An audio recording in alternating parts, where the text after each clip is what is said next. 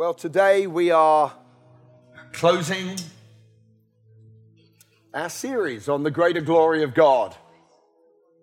Last day. It's been a good one. It's been a great way to start the year.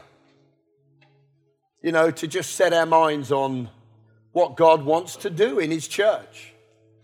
We've talked about so many things. We've talked about the fact that we need to get our priorities right. We've talked about going up the mountain. We've talked about getting stuff from the presence of God to really build our lives effectively. We've talked about so many things over the last few weeks. In the middle of it, we've had our praying and fasting. We've had our first fruits. We've had guest speakers. We've had our anniversary. We've had a conference here of the Lead Summit for INC. We've had so many things already in the first part of this year. Who'd have thought that we're nearly a quarter of the way through the year? So we're nearly halfway through the year. My Lord, 2018 is nearly finished. Isn't that amazing? It's like, wow, where did that go?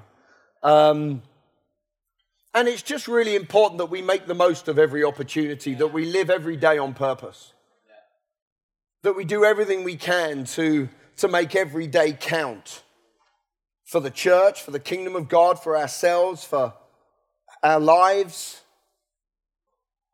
not out of stress and pressure, but out of a desire to see God who can show Himself strong on our behalf and just do incredible things around us and through us and in us. We're going to close this series with something that actually in the order of the series would probably have gone, perhaps more in order last Sunday. But it would not have been appropriate to talk about this last Sunday. So we're talking about it this Sunday. Is that okay? And so I'd like you to turn in your Bibles, if you have them with you, to the book of Haggai, chapter 2. And we're just going to read verses 6, 7, 8, and 9 this time. And we've read these, the chapter and a half so many times in the last couple of months. We've probably learned it by now. But here we are in verse 6. It says, "For thus says the Lord of hosts, once more it is a little while. I will shake heaven and earth, the sea and the dry land. I will shake all the nations. And they shall come to the desire of all nations, and I will fill this temple with glory." Isn't that what we want? We want God to fill His temple with glory. Not just so the church can be self-indulgent and introverted, but so the church can be so empowered by God that everywhere we go, we reflect His glory. We shine. If we're not encountering God, we've got nothing to give people. If we haven't experienced forgiveness, how are we ever going to forgive others? If we've never seen mountains move by faith, how are we ever going to go out there and move people's mountains? God, fill this temple with your glory. "I will fill this temple with glory, says the Lord of hosts. The silver is mine, the gold is mine, says the Lord of hosts. The glory of this latter temple shall be greater than the former." And can I say, it was pretty great before. It was incredible before.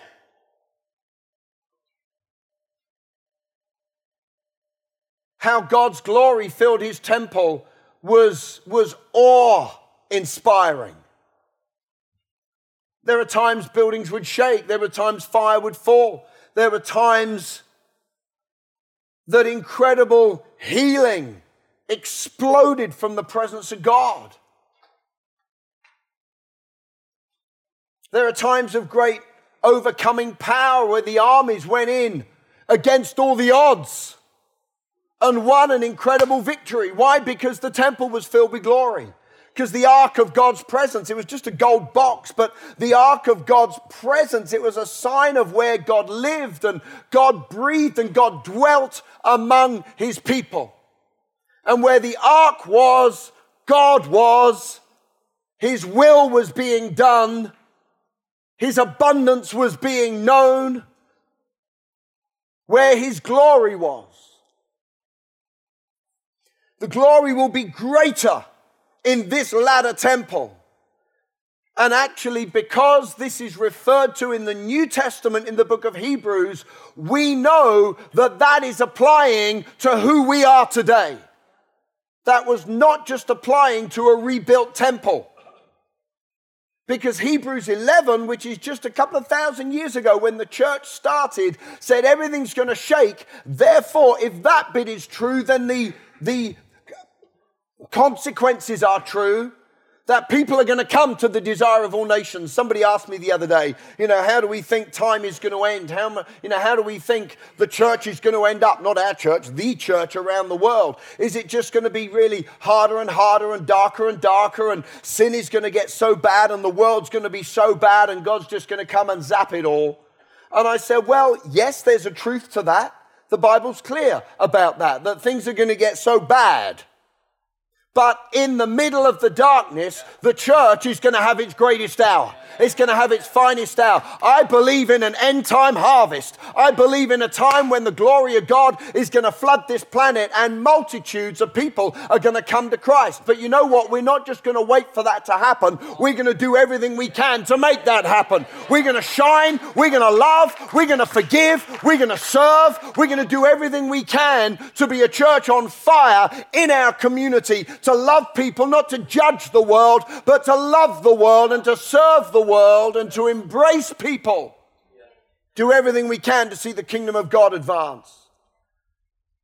The glory is going to be greater, says the Lord of hosts, and in this place where my glory is, in this place of greater glory, in the middle of all the shaking, I will give peace, says the Lord of hosts. Last week we thought about God's best for our lives. And God's best is his peace. He's come to give us peace. And we understood that word means wholeness in every part of our lives. It doesn't just mean that sort of a religious peace that just sort of settles on a dead religion. We're not talking about that. We're talking about a peace which is a wholeness, which brings healing and wholeness and deliverance and redemption. And it restores people's lives. The incredible peace of God. God says in the middle of some of this most incredible prophetic words that I believe you find in the Bible about the end times, right in the middle of this, it says there's going to be a shaking. It says people are going to come to the desire of all nations.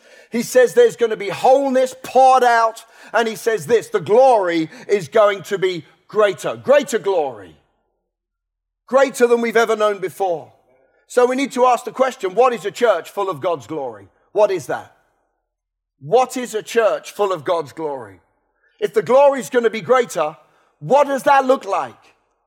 Well, in some ways, we can start the series all over again and talk about what it looks like to be a church full of God's glory. It means a place where God is glorified. It means a place where people are coming to Christ. For me, that's the highest priority. A church full of God's glory will be a church where people are born again. Not just a place where the church gets excited. Not just a place where incredible signs and wonders are happening for Christians. Hello?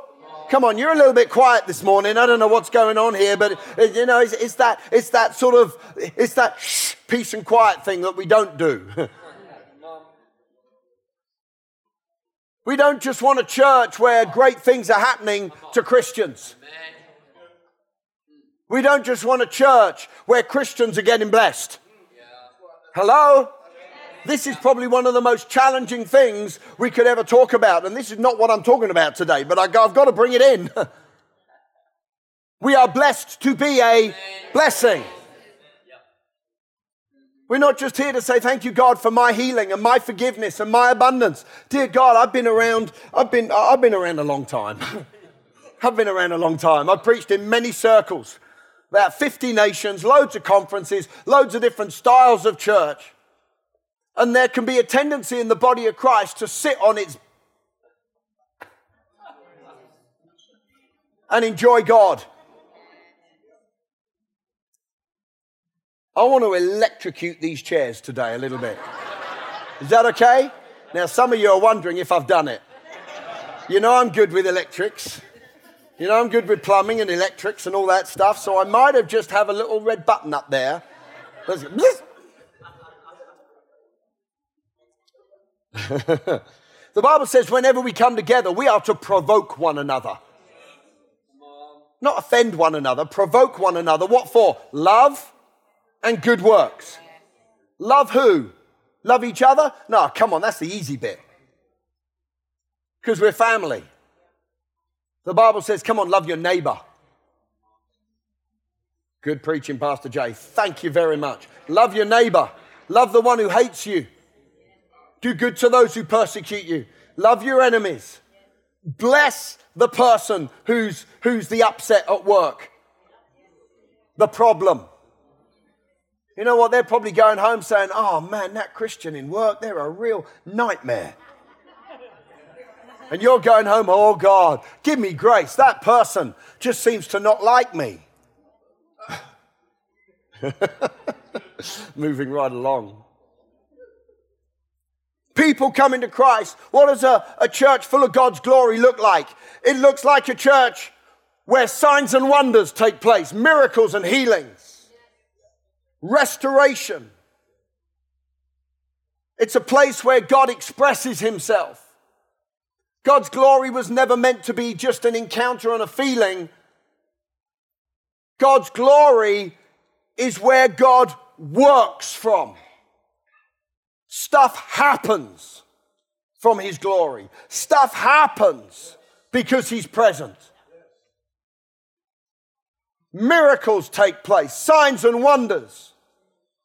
Lives are transformed, relationships are restored or healed. We live a supernatural life as a result of being part of a church filled with the glory of God. See, people who don't understand this make comments like this. Oh, you don't have to be, to go to church to be a Christian. I'm sorry. That's like saying I don't have to live with my wife to be married. Dear God, that is just the height of deception. I may be married, but I don't want to talk to her. I don't want to see her. I don't want to eat her cooking. I don't want to talk to the boys. I may be married, but you know what? I don't have to have a relationship with anybody in my family. Really? No, to be a Christian is to be a part of the body of Christ. The finger is me, the other finger is you, the wrist is someone else, the kneecap is someone else. You take the finger off the body, it's no longer part of the body. Man, I know this is strong. You take a Christian out of church, you can go to Scripture and say they're no longer a Christian.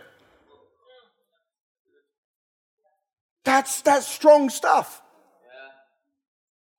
You know what? That's why the enemy loves to take people out of church. Get them offended, get them into competition. Get them into, I'm not preaching what I want, or don't like the music, or you know what? It's inconvenient. I'm too busy. My job. It's just, this is how it is. People gave their life for the church 2,000 years ago. People died, the martyrs died. When God moves, he moves through the church. It is the church gathered together that God's going to fill with his glory. Now, from being together, we all go out individually into the world. Every day, you're in an environment I'm not in, and I'm in an environment that you're not in. And wherever we go as people from the church of Jesus Christ, not Citygate necessarily, from the church. Wow, this is strong stuff. I want to get on to what I'm preaching about today, because I've only got a few minutes left. My life. In fact, in about 3 sentences' time, it says this: I'm very aware we only have a few minutes. That's what it says. So what can we cover in such a short space of time? That's what it says in my notes. And if it's in the notes, it's got to be true. We cannot talk about God's glory being experienced and exploding and being encountered within the church without us facing the fact and discussing the fact that our God is a God of abundance. That our God is a God of prosperity. Didn't know that was coming, did you? He is the God of more than enough. I'm very aware this is a controversial thing to say. In our society, in our generation. You know what people love to say? The church is only after your money. Bunch of thieves.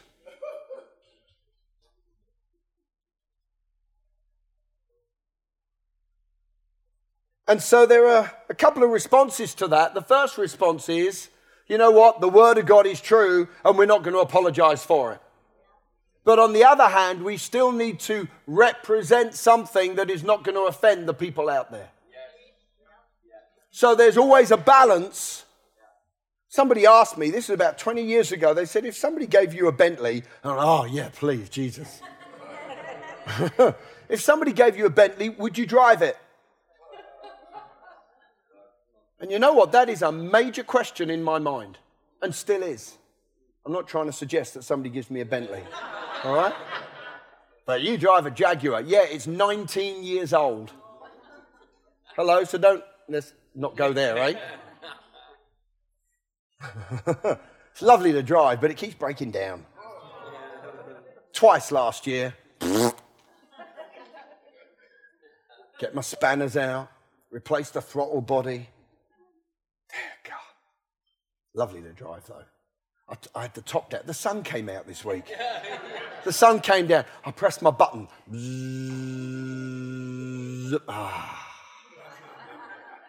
And I drove.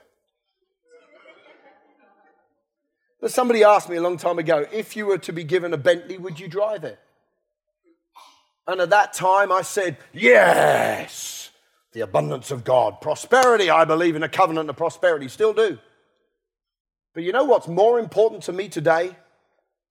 The integrity and the reputation of the body of Christ in London. The last thing we need is another target to shoot at. Hello? Now, I'm not saying I won't drive it if somebody gives it to me. I'm still a little bit undecided. You know what? But we grow up in things. We grow up in things. See, some things make a statement that's unnecessary. Now, that's not saying don't drive a nice car. Please don't go and there you go. God wants us to drive a rust bucket. No, we're redeemed from rust buckets. I believe we're redeemed into Mercedes and Bentleys and Jags and all the rest of it. Absolutely, I do. I believe we are redeemed out of squalor and into prosperity and into abundance. But we still got to shine in the darkness. Hello? Is this okay? You understand where I'm coming from, yeah? You never thought you'd hear Pastor Jay say that, did you? See, right in the middle of this, I will fill this temple with glory. He says this, the silver is mine and the gold is mine. Now, can I just say how sometimes we've read that? In the middle of the shaking, I will fill this temple with glory. The silver is yours and the gold is yours.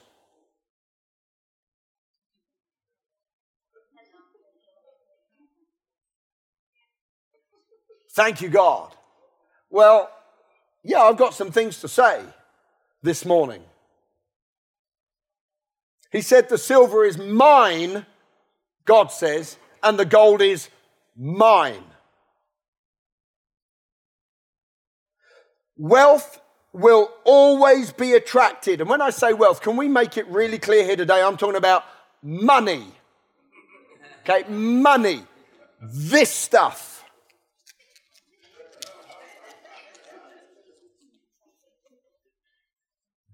If I was to say, the first one up here gets it, there'd be a stampede. You see, look, he's already up, he's up. Don't you tell me you don't care about money. Mate, you work for this 40, 50, 60 hours a week. You save it. And you go to your account just to look at the numbers.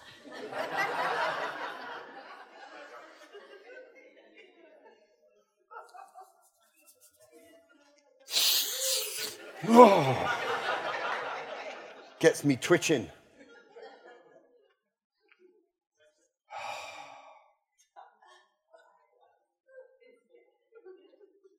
That one is better than that one.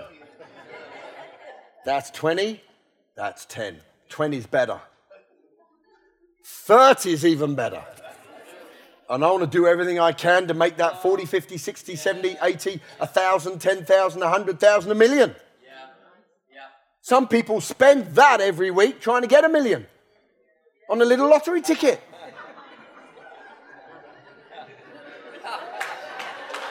And the Christians pray about it. Oh God, lead me by your Spirit to circle the right numbers. Thank you, Holy Ghost. Mwah! When you come to church, you hold it up and you go, thank you, Jesus.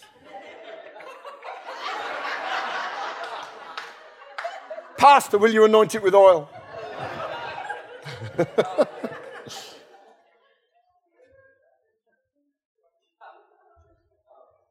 When you lose some of it, you get really angry. When somebody steals it, boom, the fuse breaks.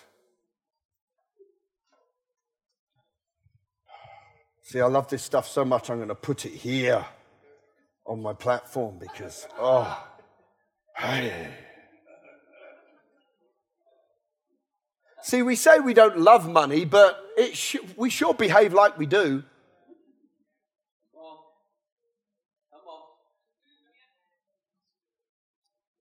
The Bible doesn't say there's anything wrong with money. It says there's a whole lot wrong with loving it. Loving it. Those who desire to be rich, mate, they're going to fall into all sorts of mess. There's a huge difference between desiring to be rich and understanding and having a desire for God's abundance. There's a huge difference. There's a world of difference. There's a world of difference. You see, wealth, money will always be attracted to where God lives and breathes.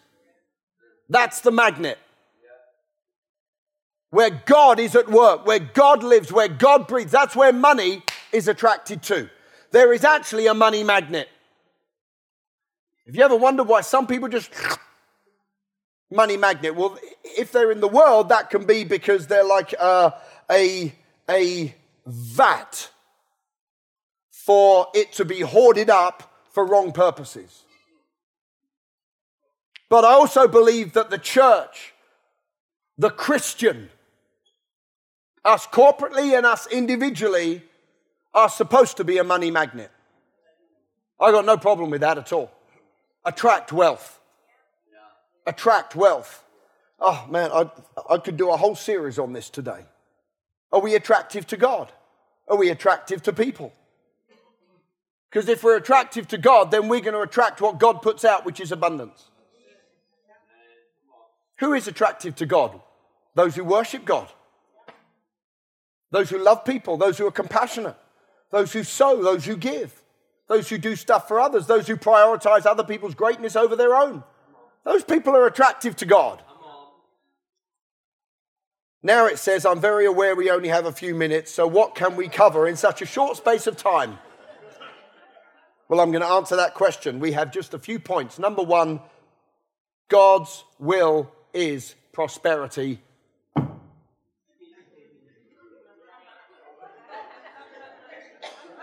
Somebody hit the button. Here we go. God's will is prosperity. It is God's will for us to prosper. Psalm 35 verse 27 says this, let them shout for joy and be glad who favor my righteous cause. Let them say all the time, let the Lord be magnified who has pleasure in the prosperity of his servant. And I could go to so many scriptures in the Word of God that show me and prove to me and reveal to me and give me examples and stories and scriptures and theories and teaching and actual stories that God wants me to prosper. God wants you to prosper. God wants us to prosper. He's come to give good news to the poor. And what is good news to the poor? God's going to be with you in your poverty. That ain't good news to the poor. Good news to the poor is on the cross, Jesus Christ, though he was rich, and it's in the, don't talk to me that it's about spiritually rich. It's in the middle of 2 chapters talking about money. Literally money. And it says, so Jesus went to the cross even though he was rich for 33 and a half years. Oh, really? I thought he was a poor man. Read your Bible. He was a wealthy man. On earth. Wealthy man.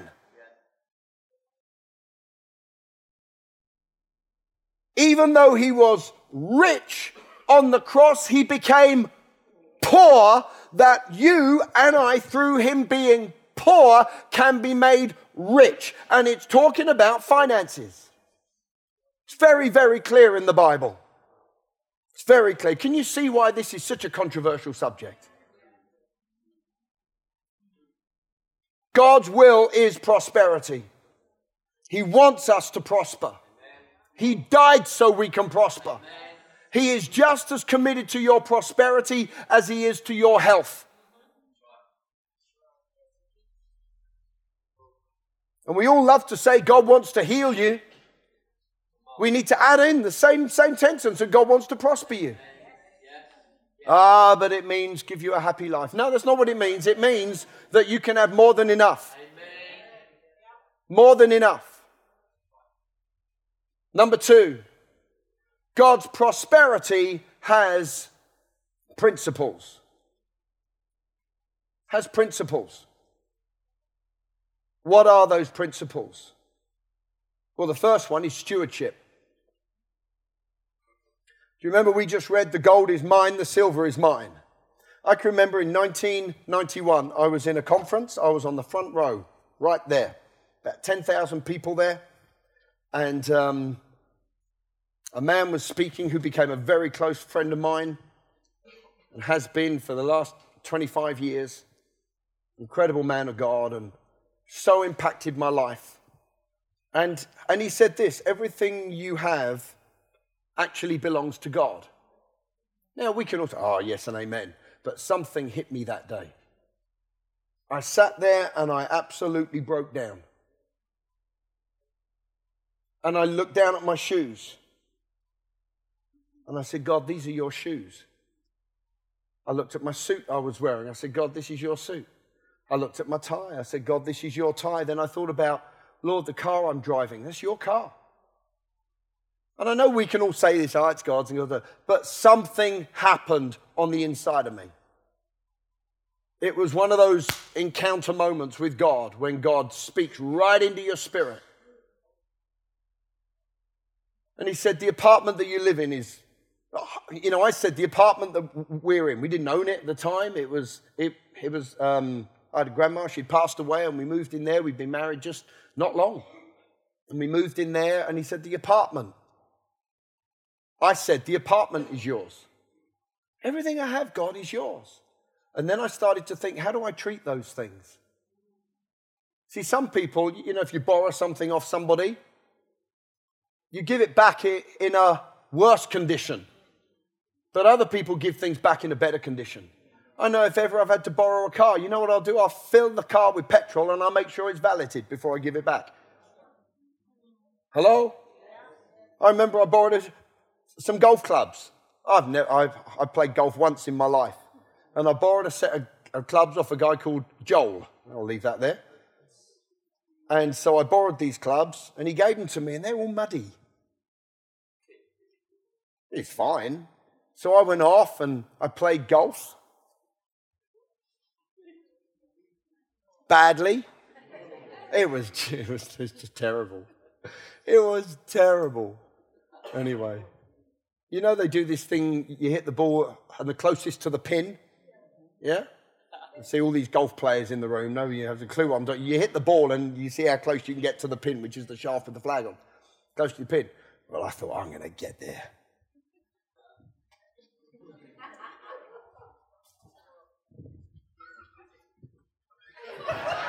It went behind me. That is no lie. I hit this thing and I only just tapped it and it spun and it went backwards. So it was a big charity day and it was at this beautiful golf course. And they did the closest to the pin award with so-and-so. And they said, we're adding in another one today, the furthest from the pin. And I got the furthest from the pin award because mine went backwards from where I started. But you know what? I'd probably spent a couple of hours cleaning those golf clubs. I absolutely polished them before I gave them back. Why? Because they weren't mine. Borrowed them. Everything we have is God's. I went home from that evening, and I didn't get home till about 12:30 or 1 in the morning. It was from Earl's Court. We got home, and there was an after-party thing, and I went home. Sharon was asleep in bed. And I spent probably 4 or 5 hours, and I cleaned the apartment. I tidied it all up. Don't know if you remember that. You were asleep in bed. You wouldn't have known a thing. And I cleaned the apartment. I went through the apartment. Now, I'd like to say that every day since I've cleaned my house or my apartment, which is not true. But there was a change that day. See, a steward understands something. What I have is not mine. When we gave away a car, it was like, God, this is your car. If you want me to drive it, awesome. Thank you, Jesus. If you want someone else to drive it, fine, it's yours.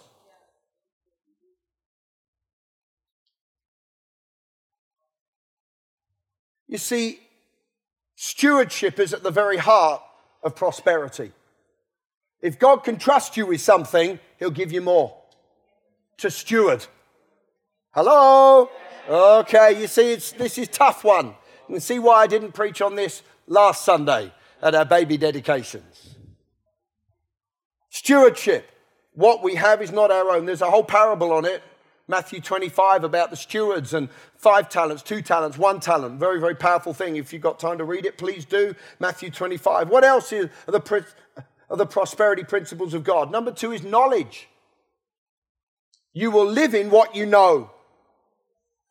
Ignorance is deadly, and believing the wrong thing is deadly. Equally. Ignorance, you don't know it, or you believe the wrong thing, those 2 things are deadly in any area of life. If you have understanding, more stuff's going to be given to you. If you don't have understanding, then the enemy's going to easily come and steal away what you've got, because our strength and our protection comes from what we know. Is this all right today, yeah? I will live in the good of what I know. My people are destroyed, whether it's in healing, whether it's in forgiveness, whether it's in business life, whether it's in relationships. People are destroyed through lack of knowledge. So we got to know what the Word of God says. And if we don't put time into it, you'll never know it, and then you'll wonder why you're not prospering. Come on, guys. What we know, we got to go to school and learn from the Word of God. What does God's Word say about these issues? What does God's Word say? Because ignorance will kill you. 3 John 2-4 says this. It says, Beloved, I pray that you may prosper in all things and be in health, just as your soul prospers. For I rejoiced greatly when the brothers came and testified of the truth, or the word of God that's in you and alive in you. Just as you walk in the word of God, in the truth, there is no greater joy than to hear that my children walk in the truth. As you walk in the truth, you prosper your soul. As you prosper your soul, you prosper in your body and in your finances. What you think is actually going to be how you live. As a man thinks in his heart, so he is. But those thoughts need to come out the heart and into the soul. Good preaching. Thank you very much. What else do we understand? That prosperity has some principles. The third one of it is this. God is a God of harvest. God's best is not miracles. Now that is just a real challenge to so many people. The church abdicates its responsibility so many times and rests back on God needs to do me a miracle. It's my prayer that we never need another miracle ever again in our lives.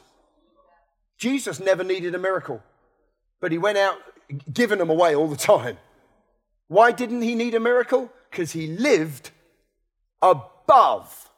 He lived in the harvest. He lived in the power of God's word. You see, if I'm a farmer, I don't sit at home and go, God, grow crops. I get out there and sow seed for the crops. Now, if a disaster comes, I need a miracle. Hello? And God's a God of miracles.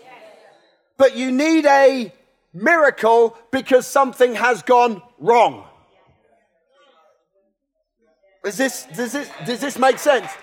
You see, people, I'm going to hide somewhere because I don't want you to throw stuff at me.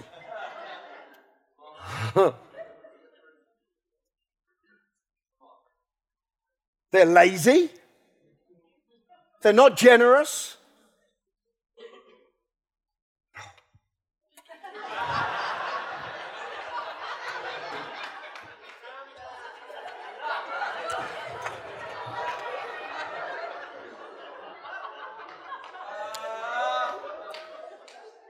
They don't praise God.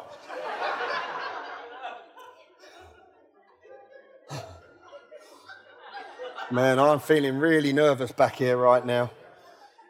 And then they want God to do something for them. Now, I'm not saying we earn stuff from God. We don't deserve anything. That's not what I'm talking about.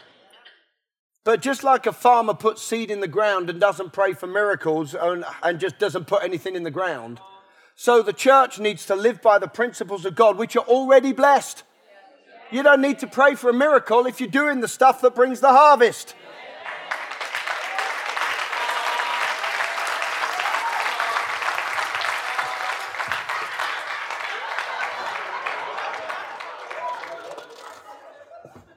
Right. God's a God of harvest, not a God of miracles. He has to be a God of miracles. Who are the miracles for? The people who don't know God. Now, if you need one, have one. But I refuse to build this church on a miracle mindset. I refuse. I will build this church on the rock of the Word of God and the promises of God and the principles of God, not a slot machine mentality. Well, I don't tithe and I don't give and I don't this and I don't that. And once a year I put £5 in and say, God, I'm loving you. Hello? And believe God for a miracle. And when something's going wrong, well, I'm not doing that anymore. That's like me saying, you know, when there's some tension in the marriage, I'm not talking to you. Not that we ever have tension in our marriage. I'm not talking to you. No, this is relationship. Relationship with God and with the church and with the world. But this I say, he who sows sparingly will also reap sparingly, and he who sows bountifully will reap bountifully. There's no miracle in that. There is no miracle in that. That's harvest. Harvest is not a miracle.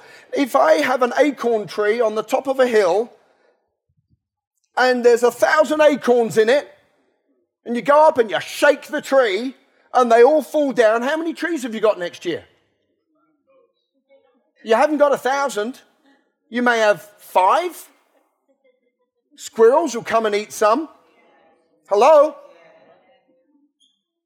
Others will rot. Others will fall on concrete. If there's concrete around the tree. You understand? You may have 5 more trees next year. But if I go up and I shake the tree and all 1,000 acorns fall, and I go around and I pick them all up, and every one of them I put in a right environment, whether that's a savings account, or whether that's investments, or whether that's tithes, or whether that's offerings, or whether that's my wife, or whether that's my kids, or whether that's a ministry, or whether it's the poor, or whatever, if I on purpose sow every acorn into fertile ground, how many trees am I going to have? 1,000. Because there's nothing wrong with the acorns. I'm not going to live my life expecting 5 trees next year because I don't do anything about it. I'm going to plant every one of the things. Oh, I'd love to do a whole day on that. Let's move on. Third one, very quickly. I need to hide again. Dear God. Seriously, this is the big one. You ready for this?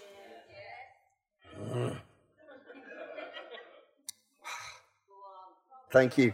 God is now not moved by need. Oh. Talk about a mindset shift. If God was moved by need, there would be no need.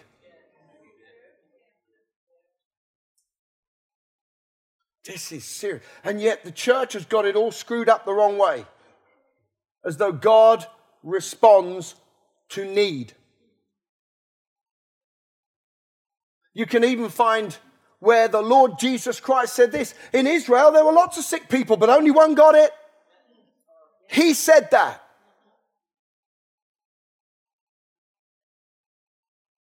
In Israel, there was a lot of people that didn't have an encounter with God, and only one got an encounter with God. You see, we have established our lifestyle on a wrong premise. That if I tell God about my need, or if there's a very presence of a need, that will mean God will meet the need. Absolutely not. God is not moved by need. If Almighty God was moved by need, there would be no famine, there would be no abuse, there would be no houses repossessed, there would be no companies falling apart, because God will be moved by need. But God is not moved by need. Now I'm going to say this. God was moved by need. And he sent Jesus Christ for all the need. And he died on the cross for all the need, whether that's sickness or sin or lack and insufficiency or marriage breakup or you name it. That's why Jesus came, for all the need. He was moved by need and so sent the Lord Jesus. So the need has been met. And for me to go to God with a need is pointless. Pointless. I go to God and I thank him he's met my need.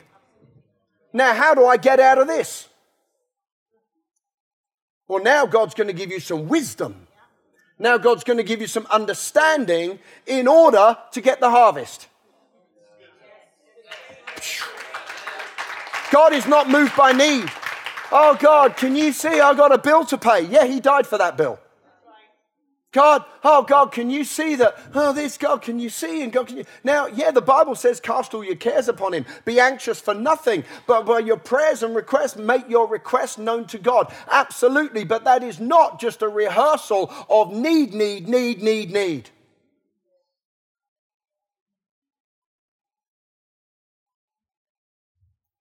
This is a huge issue. Has to be the toughest thing for many people to come to terms with. What moves God now? Faith in his word. We engage with what he's done. Number 4, as we close. God values generosity. So what are the 4 things we've said today? God's will is prosperity. God's prosperity has some principles. Those principles are stewardship and knowledge, having a harvest mentality. Number 3, God is now not moved by need. And number 4, God values generosity. 2 Corinthians 9, 6-8, so let each one give as he purposes in his heart, not grudgingly or of necessity, for God loves a cheerful giver. And God is able to make all grace abound towards you. Who's the you there? The cheerful giver. It's not the Christian. It's not anybody. My God will meet all my needs according to his riches in glory by Christ Jesus. Read it in context. Paul says, I know how to be abased. I know how to be abounding. Nothing moves me. I don't complain. I'm not a better Christian when all my needs are met, and I'm grumpy when I'm going through struggle. It's like I can handle this. I'm bigger than my surroundings, and I'm a giver. And he goes through all this stuff.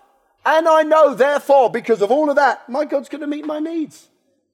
You can't just declare that as a Christian. That's like a farmer saying, I know I've got a harvest, and he's not put any seed in the ground. It ain't true for everybody. Hello? Is this okay? I've lost about half of you right now.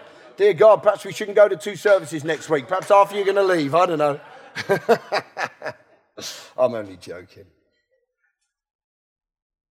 And God is able to make all grace abound towards you, that you, always having all sufficiency in all things, may have an abundance for every holiday. For every weekend away, now you're prospering. That you may have an abundance to buy your 9th car. That you may have an abundance to buy your 4th house. Is that what it says? No. You may have an abundance for every good work. What is a good work? How God anointed Jesus of Nazareth with the Holy Spirit and power, who went about doing good and healing all who are oppressed of the devil. Good works are the works of the kingdom. Whether it's power or deliverance or compassion or feeding the poor or being anointed to preach or whatever it is, or to be the school teacher that you are or the administrator that you are anointed, you are called, you are empowered to do good works to represent Jesus Christ. And God wants to prosper your good works.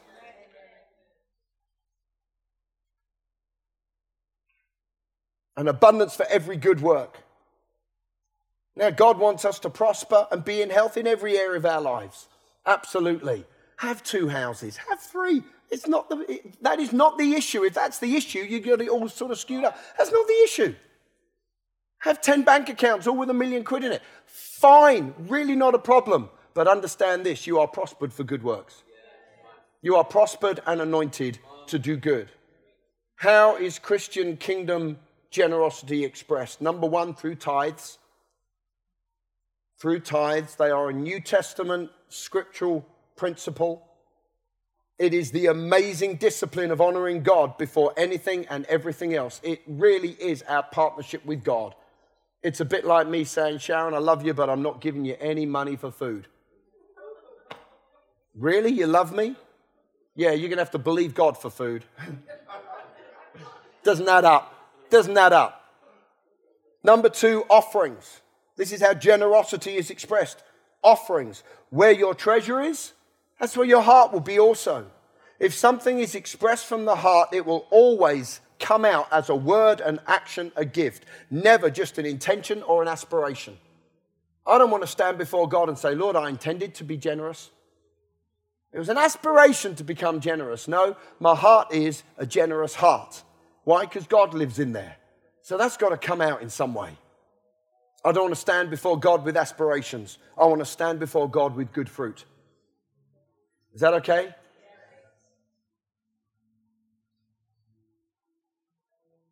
I'd never say to Sharon, I intend to love you. Stand at the altar. Will you, Julian, love Sharon? Well, I'm aspiring to. I hope so. One day. I'm sorry. What's your decision? Offerings have to do with thanksgiving to God, have to do with worship. There's so many ways we can give offerings and worship and thanksgiving. That's our heart for God. God, I love you. Here's 50 quid. God, I love you. Here's 10 pence. God, I love you. Here's 1,000. It's an offering. That's what an offering is, yeah? It's an offering. Because your money is not speaking. This is not just £10. It's an hour of my life. Does that make sense? For me to give £10, I'm giving an hour of my life. I worked for that. I sowed for that. What else is there? Giving. Just general giving. What does that mean? We partner in a church with a vision, with a dream, with what's going on. We give just to bless somebody. It's not an offering. This is a gift, yeah? You understand me? There's offerings. Oh, God, I love you. I worship you. And wham. And there's an offering and sowing seed and all that. But there are times to give. Who do we give to? We give to anything and anybody. Give to the poor. Give to another believer. Give to an organization. Give to the Red Cross. Give to whatever. Hello? We give. It's not an offering. It's a gift. You understand that, yeah? We give to the poor. We give to our family. We give. I want to say this. It's harvest time in the kingdom of God. Wealth has always been intended for the temple. Always been intended for the church. Wealth magnets. I don't know about you, but I want to be a wealth magnet. I want to be attractive to God, attractive to people, attractive to the kingdom, attractive. Not sort of, hey, look at me. It's not what I'm talking about. That quality on the inside that people want to hang around with. God has always prospered his work. Always prospered his work. God has always intended for the church to live in more than enough. As we close this series of Greater Glory, next week is Easter. Then we're going off into a whole new season as church. That's great. As we close this series, we have covered so much. We've covered so much. Our heart for God, up the mountain, spending time in the presence of God. We've covered so much stuff. The results God wants there to be are prosperity and an abundance in people's lives. Let's pray, shall we? Father, we thank you that you are a God of abundance and prosperity. Lord, I could have, preached this in so many ways because there's so much to say. Lord, we could all be celebrating about all our needs are met, which is right. Lord, we could all be shouting about the fact that we've sown seed and harvest is coming back, which is right. But Lord, we want to end this series right now, again, just focusing on the fact that you want to fill this house with glory. And where your glory is, where your wealth will be. Father, Lord, set our sights on things above. Lord, to be people who are kingdom people, generous people, cheerful givers, those who understand the power of tithing and offerings and giving and all of those areas. Lord, we don't want to live anymore with a mentality of, God, get me out of this. Lord, we want to prepare for the future to come. Lord, sowing seed for the days and the years to come in our personal lives, in the church, in every part of life. Lord, that we would see your incredible harvest that's already blessed come to pass in the church and through every life. Father, in Jesus' name. And everybody said, Amen. Come on, let's give him praise today, shall we?